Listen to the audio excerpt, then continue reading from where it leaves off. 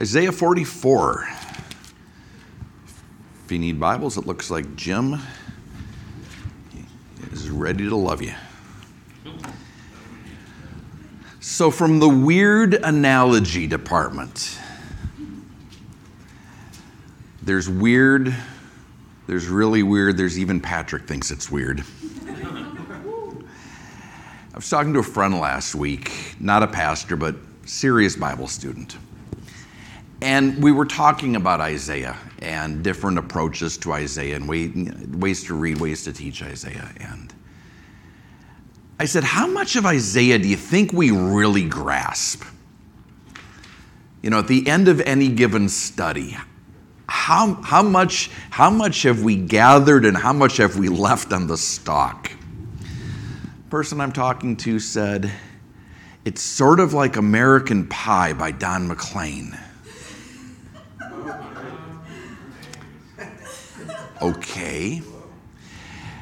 You know it's full of references, and some of them are obvious. There's Buddy Holly and the Big Bopper and Richie Valens and The Day the Music Died, and some of it is right there for the picking. Others, one person says it's Bob Dylan and someone says, no, that's Elvis. You look at it and say, well, that's clearly the Beatles, until somebody says, well, no, that's actually the Byrds. And probably if you sift through enough of it, you can probably get most of it right. But there's always going to be a few that if Don McLean ever condescended to explain the song, and you said, hey, here's what I think, he'd say, yeah, that's a good interpretation. I wish I'd thought of that, but no, that's not what I meant at all. And my friend says, that's how I feel about Isaiah.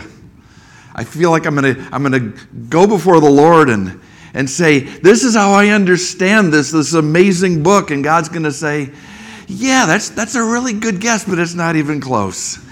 But I still love you. I told you it was a weird analogy. But let's dig into Isaiah 44, and we'll try to get close. Knowing that there's going to be some left for gleaning. We could finish Isaiah, we could turn right around and start it all over again and do it again and do it again. There would still be some left for gleaning. But there's a lot of amazing truth that's within our grasp that we can harvest here. We looked at the first 5 verses last week. Let's look at them again because we've slept since then. Yet hear me now, O Jacob, my servant, and Israel, whom I have chosen. Thus says the Lord who made you and formed you from the womb, who will help you. Fear not, O Jacob, my servant, and you, Jeshurun, who I have chosen, for I'll pour water on him who is thirsty and floods on the dry ground. I will pour my spirit on your descendants and my blessing on your offspring.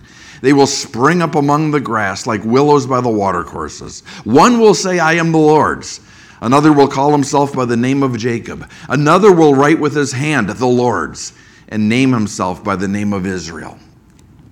This is God speaking, obviously, through Isaiah, and speaking to Israel in exile. We've made that point every week since we started chapter 40. God's speaking to his people carried off by the Babylonians. His people who may have been wondering, why did God let this happen? Why did God allow us to be so defeated? Why did God allow us to be driven into exile? God is reminding them, you're mine. And no one touches you without my permission. This is the punishment that I ordained. Punishment for what? Disobedience, obviously, but more specifically, idolatry. Israel could not stop worshiping, trusting in, believing in, relying upon false gods. That was the sin Judah, Israel before Judah, now God's people Israel, together, combined, could not put away. Would not put away, not for long. God said, above all other commandments, I'm the Lord your God. You shall have no other gods before me. And they did. Again and again they did. And God would chase them and they'd put their false gods away for a while. Then they'd pull them back out. God would chase them again. They'd put them away for a while. Most of the Old Testament up to this point, most of the Old Testament recorded by the time Isaiah is prophesying, is the record of this cycle, this history of Israel's struggle to trust God and obey God and follow God alone. God's already made this point several times in this book, like many, many times in this book, several times just in this section of this book, right? I'm greater than any idol. I'm greater than all the idols put together. Here in chapter 44, he's returning to that theme. I chose you, he says, verse 1. I chose you. I picked you. Could have picked any people group in the world. I chose you to be my people. Before I chose you, let's go back even further, verse 2. Before I chose you, I made you. And, verse 2, I will remake you. Okay, where is that? I missed that, Patrick. Where are you seeing that? Well, he says, fear not, O Jacob. What does Jacob mean? The whole Israel and Jacob and Israel thing, right? Jacob means deceiver. And God refers to his people as Jacob, as the descendants of Jacob, the deceiver, the trickster, when Israel is following their flesh. Calls them Israel when they're getting it right, when they're following God. Israel means God perseveres or God prevails. Fear not, O Jacob, deceiver, sinner, rebel, I will call you Jeshurun, which means upright. That name, that title only shows up one other part of Scripture, Deuteronomy 32 and 33. It shows up a handful of times across those two chapters. What do we have in those two chapters? What do we have at the end of Deuteronomy? Oh yeah, God's covenant, God's promises. God is saying, yeah, you are a bunch of stinking sinners. You could not be more rebellious. That's why you are where you are. You disobeyed me, and I'm punishing you. I told you, back when I called you Jeshurun, that if you disobeyed me often enough, long enough, I'd send you into exile. I warned you this was what was going to happen. But I told you something else. I told you at the same time, I would never abandon you, never forsake you, never destroy you utterly. God's reminding him of that. You're Jacob, but when I'm done with you, you will be Jeshurun. I will remake you, and you will be upright. You are where you are right now by my hand, God is saying. I willed it, I allowed it, I ordained it. And when I'm ready, when this season has served its purpose, I will end it. Showing in the process that I'm greater than any idol. That I'm God who makes promises and then brings them to pass. I'm going to bring about revival, he says in verse 3 and 4. Physical revival, the restoration of the planet, especially in the Middle East, substantially undoing the curse, but also, and more importantly, spiritual revival. I'm going to pour my spirit out upon my people, out on you. Someone asked me last week about verse 5. One says, I am the Lord's, and another will call himself by the name Jacob.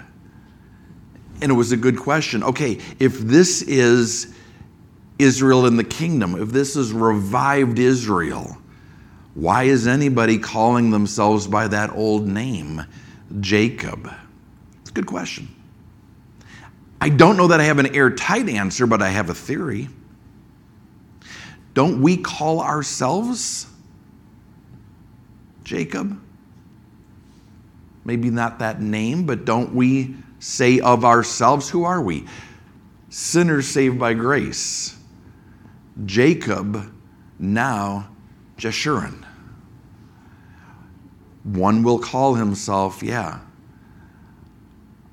I'm somebody that for no good reason God reached down and delivered from rebellion. I was a Jacob, and God decided for no good reason, no reason I understand, no reason I can comprehend, that he was going to love me.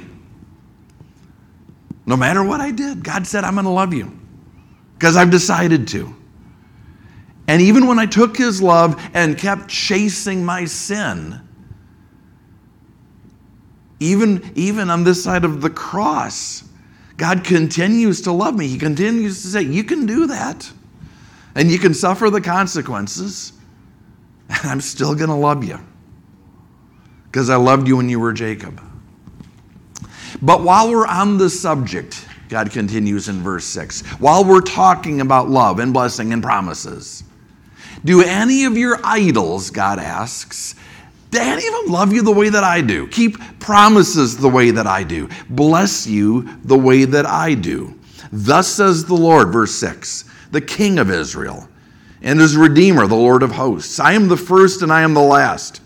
Beside me there is no God. And who can proclaim as I do? Then let him declare it and set it in order before me. If he can do it, let him do it. Somebody show me.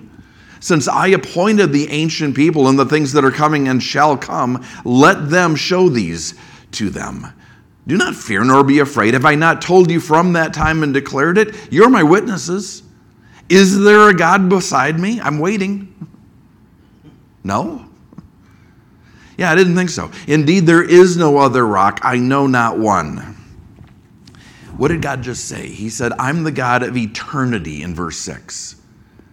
He reminded us before there was anything else, I am. He told us he was the God of history in verse 7. He appoints times and peoples and places. Empires rise and fall at his say-so. And then he went on to say, verse 7 into verse 8, that he's the God of prophecy, who declares history, who writes history before it happens. God says, you've seen me do this. You're my witnesses. I've done it through Isaiah. You've watched Isaiah speak truth and have it unfold. Who is like me, the God of eternity, history, and prophecy? He answers his own question. None. There is no rock, there is no God like our God. So why, God asks, starting at verse 9, why you keep going back to gods that aren't like me? Why do you keep going back to these phonies, these frauds, these idols? And he's imparting a two-part message here. On the one hand, he's saying, look, having punished you for your idolatry, I'm going to forgive you. You forced my hand. I sent prophet after prophet reminding you of what I told Moses centuries ago. Keep going this way, and this is what I'll have to do. But having done that, I'm going to forgive you. I'm going to restore you. Babylon's not going to be the last chapter of your story. But at the same time, he's exhorting them, isn't he? At the same time, he's pleading with his people, when I restore you, when I send you back, please don't go back to your idols. Please don't go back. Why would you go back? Verse 9, those who make an image, all of them are useless, and their precious things shall not profit. They are their own witnesses. They neither see nor know that they may be ashamed. Who would form a god or mold an image that profits him nothing? Surely all his companions would be ashamed, and the workmen, they're mere men. Let them all be gathered together. Let them stand up, yet they shall fear. They shall be ashamed together. Don't go back to idols. Idols are useless. The ones who make idols are fools, and those who worship idols should be ashamed. You don't believe me, God says? Let's take a tour together. Verse 12, the blacksmith with the tongs works one in the coals. Some make idols out of metal. They fashion it with hammers and work it with the strength of their arms. Even so, he's hungry and his strength fails. He drinks no water and is faint. What happens when a man manufactures a god? It's hard work. At the end of it, he's drained. If he doesn't drink water, he's passing out. It's hard, tiring work. There's probably a sermon to be preached in there comparing false worship being exhausting with true worship, worship of the true and living God. What happens when we worship the true and living God? Isaiah 40, verse 31, we renew our strength. There's a sermon in there somewhere. But the primary point the Lord is making here, how strong can a God be made by a man who gets exhausted by making it? Can a weak man make a strong God? Next verse 13, God turns his attention to the carpenter, because some idols are made out of metal, others are made out of wood. And same thing, God says. The craftsman, the carpenter, stretches out his rule. He marks one out with chalk. He fashions it with a plane. He marks it out with the compass and makes it like the figure of a man, according to the beauty of a man, that it may remain in the house. According to the beauty of a man. Beauty, we know, is in the eye of the beholder. One man's trash is another man's treasure. What Isaiah is saying, one man's God is another man's garbage. Yeah, one man fashions it just so, according to his taste, according to his aesthetic, according to his sense of what a God should look like. But someone else is going to say, that doesn't look like a God to me. But that's what happens when we chisel out gods for ourselves. But the Holy Spirit's not done. Where does the carpenter get his raw material anyway? Trees. What about trees? Verse 14, he cuts down cedars for himself and takes the cypress and the oak. He secures it for himself among the trees of the forest. He plants a pine and the rain nourishes it. So let me get this straight. The carpenter makes an idol, makes a god out of wood, cuts down a tree to make a god. Where does the tree come from again? That's what this is one of the places where God indulges in sarcasm. If you track down the places in Scripture where God indulges in sarcasm, it's always, I can't think of an exception, in reference to false gods. God looks at idols and says, really? Who made the tree? Who sent the rain that grows the tree? Who made the dirt in which the tree grows? Your God comes from that?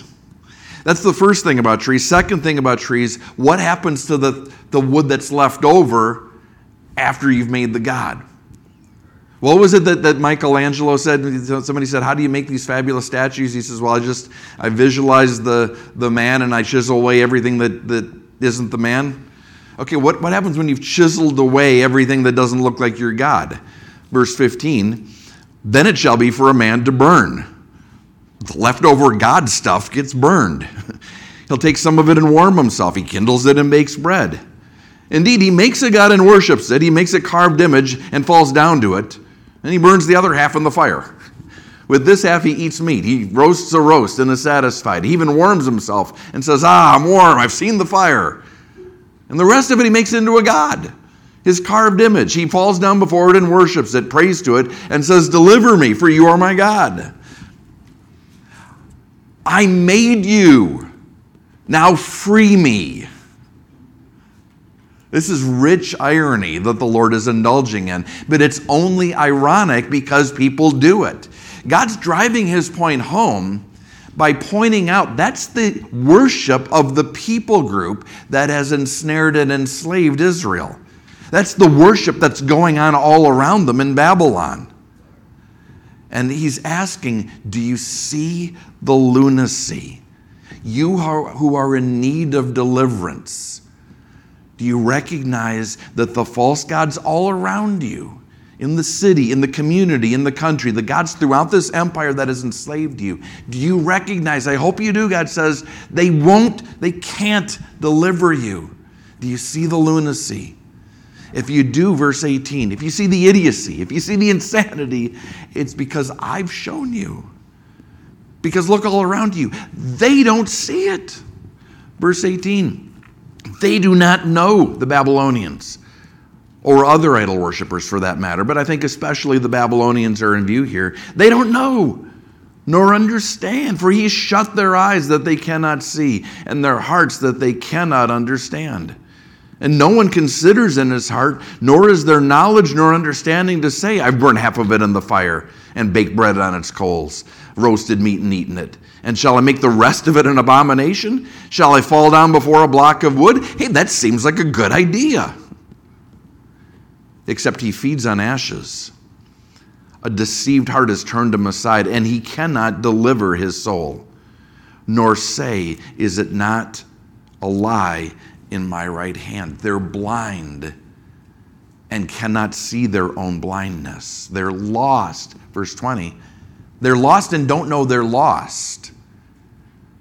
They're lost, and because they don't know they're lost, they're unable to save themselves. But you're not lost. This is where God started, and that's the point he returns to in verse 21. You're not lost because I never lost sight of you. When I was a little kid, I went walking through the woods with my dad's best friend's mom, who was basically my grandmother figure in my life. We went walking in the woods, and we got lost. And I looked at her, and I said, we're lost, aren't we? I was a little kid. I didn't know a lot. I knew that I'd never seen this part of the woods before. And she says, well, I know where you are, and you know where I am, so how lost can we be? Incredibly comforting to little 4-year-old Patrick. Incredibly comforting to Israel.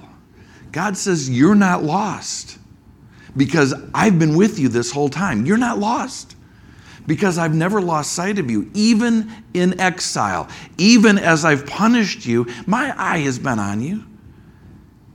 Haven't taken my eye off of you for a moment. And I will deliver you. Verse 21, remember these, O Jacob and Israel, for you are my servant. I have formed you. You're my servant. We don't think of it this way, but God is speaking of a relationship that's intimate, that's close. I've formed you. You're my servant. O Israel, you will not be forgotten by me. I've blotted out like a thick cloud your transgressions, and like a cloud your sins. Return to me, for I have redeemed you. And Israel's response when that happens, verse 23, sing, O heavens, for the Lord has done it. Shout, you lower parts of the earth. Break forth into singing, you mountains, O forest, and every tree in it. For the Lord has redeemed Jacob and glorified himself in Israel. Do you notice the irony? Slow down, don't miss this. What is praising God in verse 23? Mountains, trees, mines, the source of all the idols, the iron, the stone, the wood,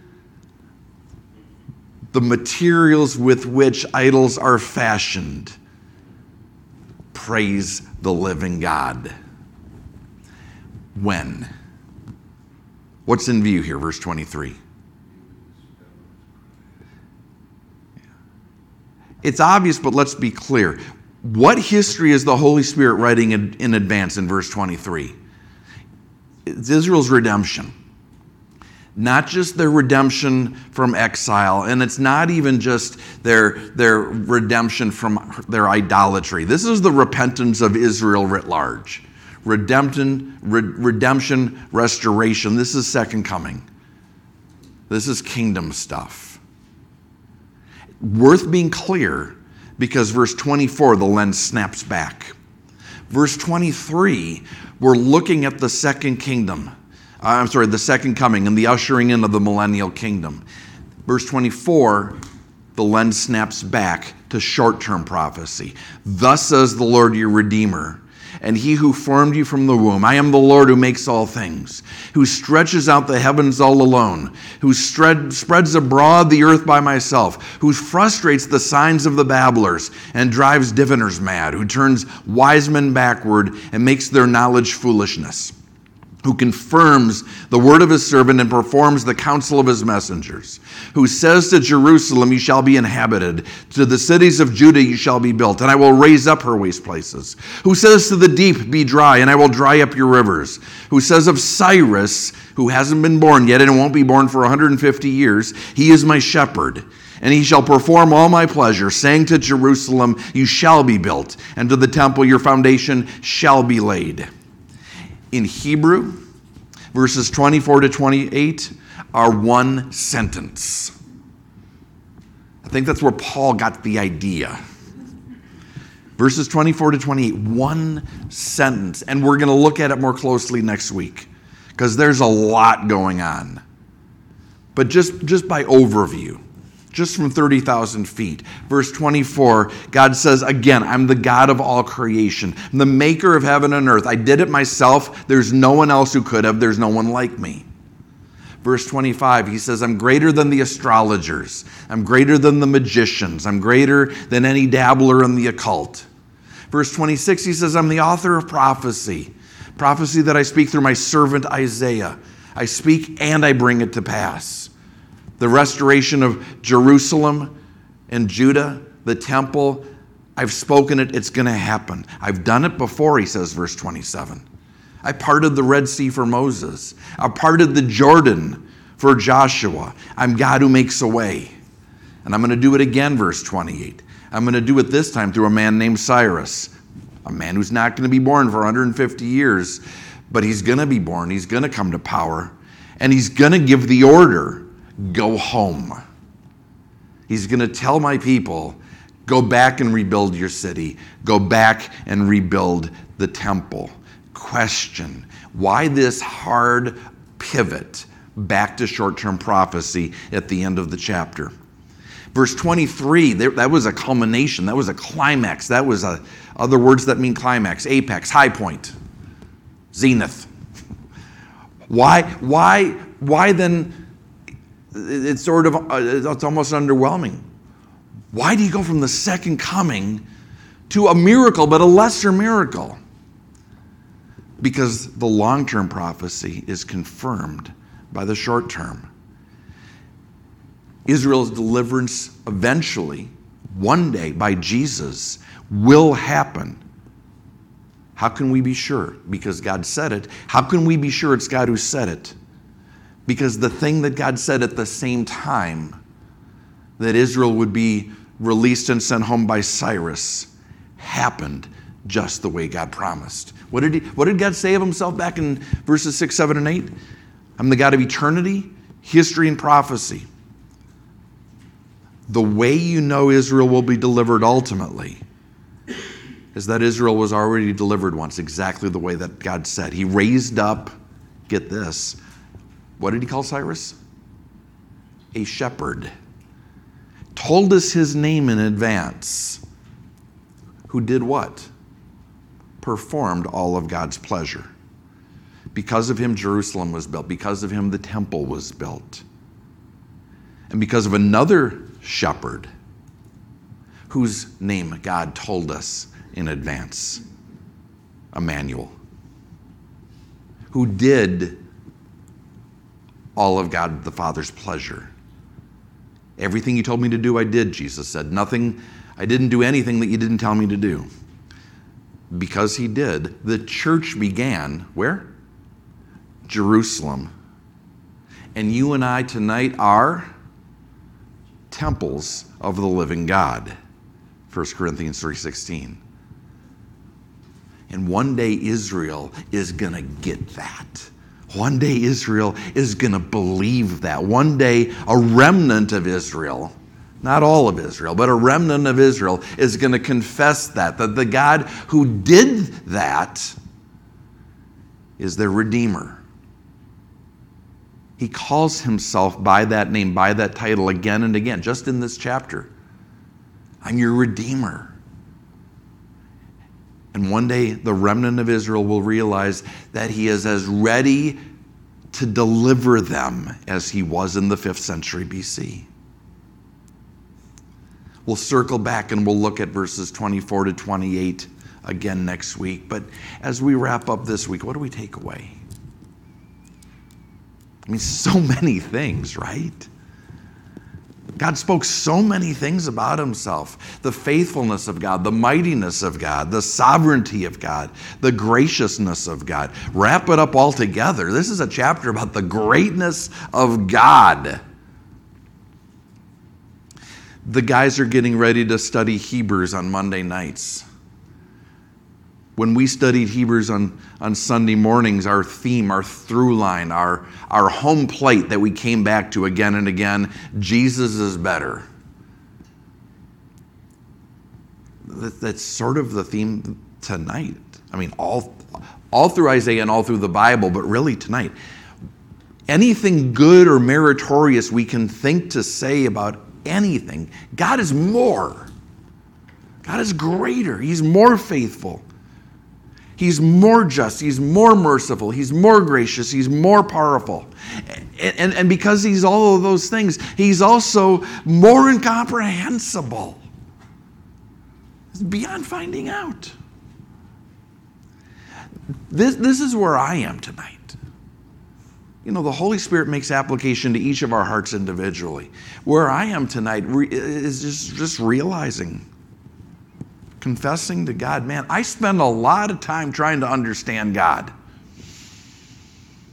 Trying to understand God's word, trying to understand the God of the word. What's really going on here, Lord? What are you doing? What are you saying? What's your plan? What's your purpose? How are you? Why are you? How are you still the way you are when I'm the way I am? And my takeaway is that God just is. He is. He's the great I am. From everlasting to everlasting. Always was, always will be, and tonight he is. I don't know in heaven that we're going to fully comprehend everything that God is. I know this side of heaven we won't. We can peruse and scrutinize Isaiah every day until God comes back. And every time we'll get a little closer, but what do you call those things? Asymptotes? We're never going to quite get there. Closer and closer, we're never going to get there. But here's what we know. We were Jacob.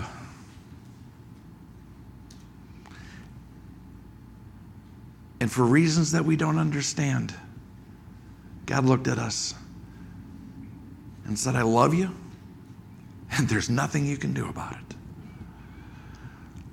Lord, we are in awe of that love.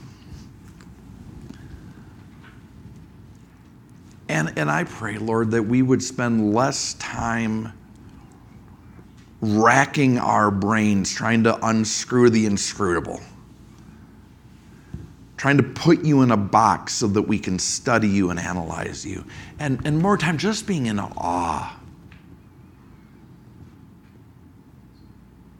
Just letting your greatness overwhelm us.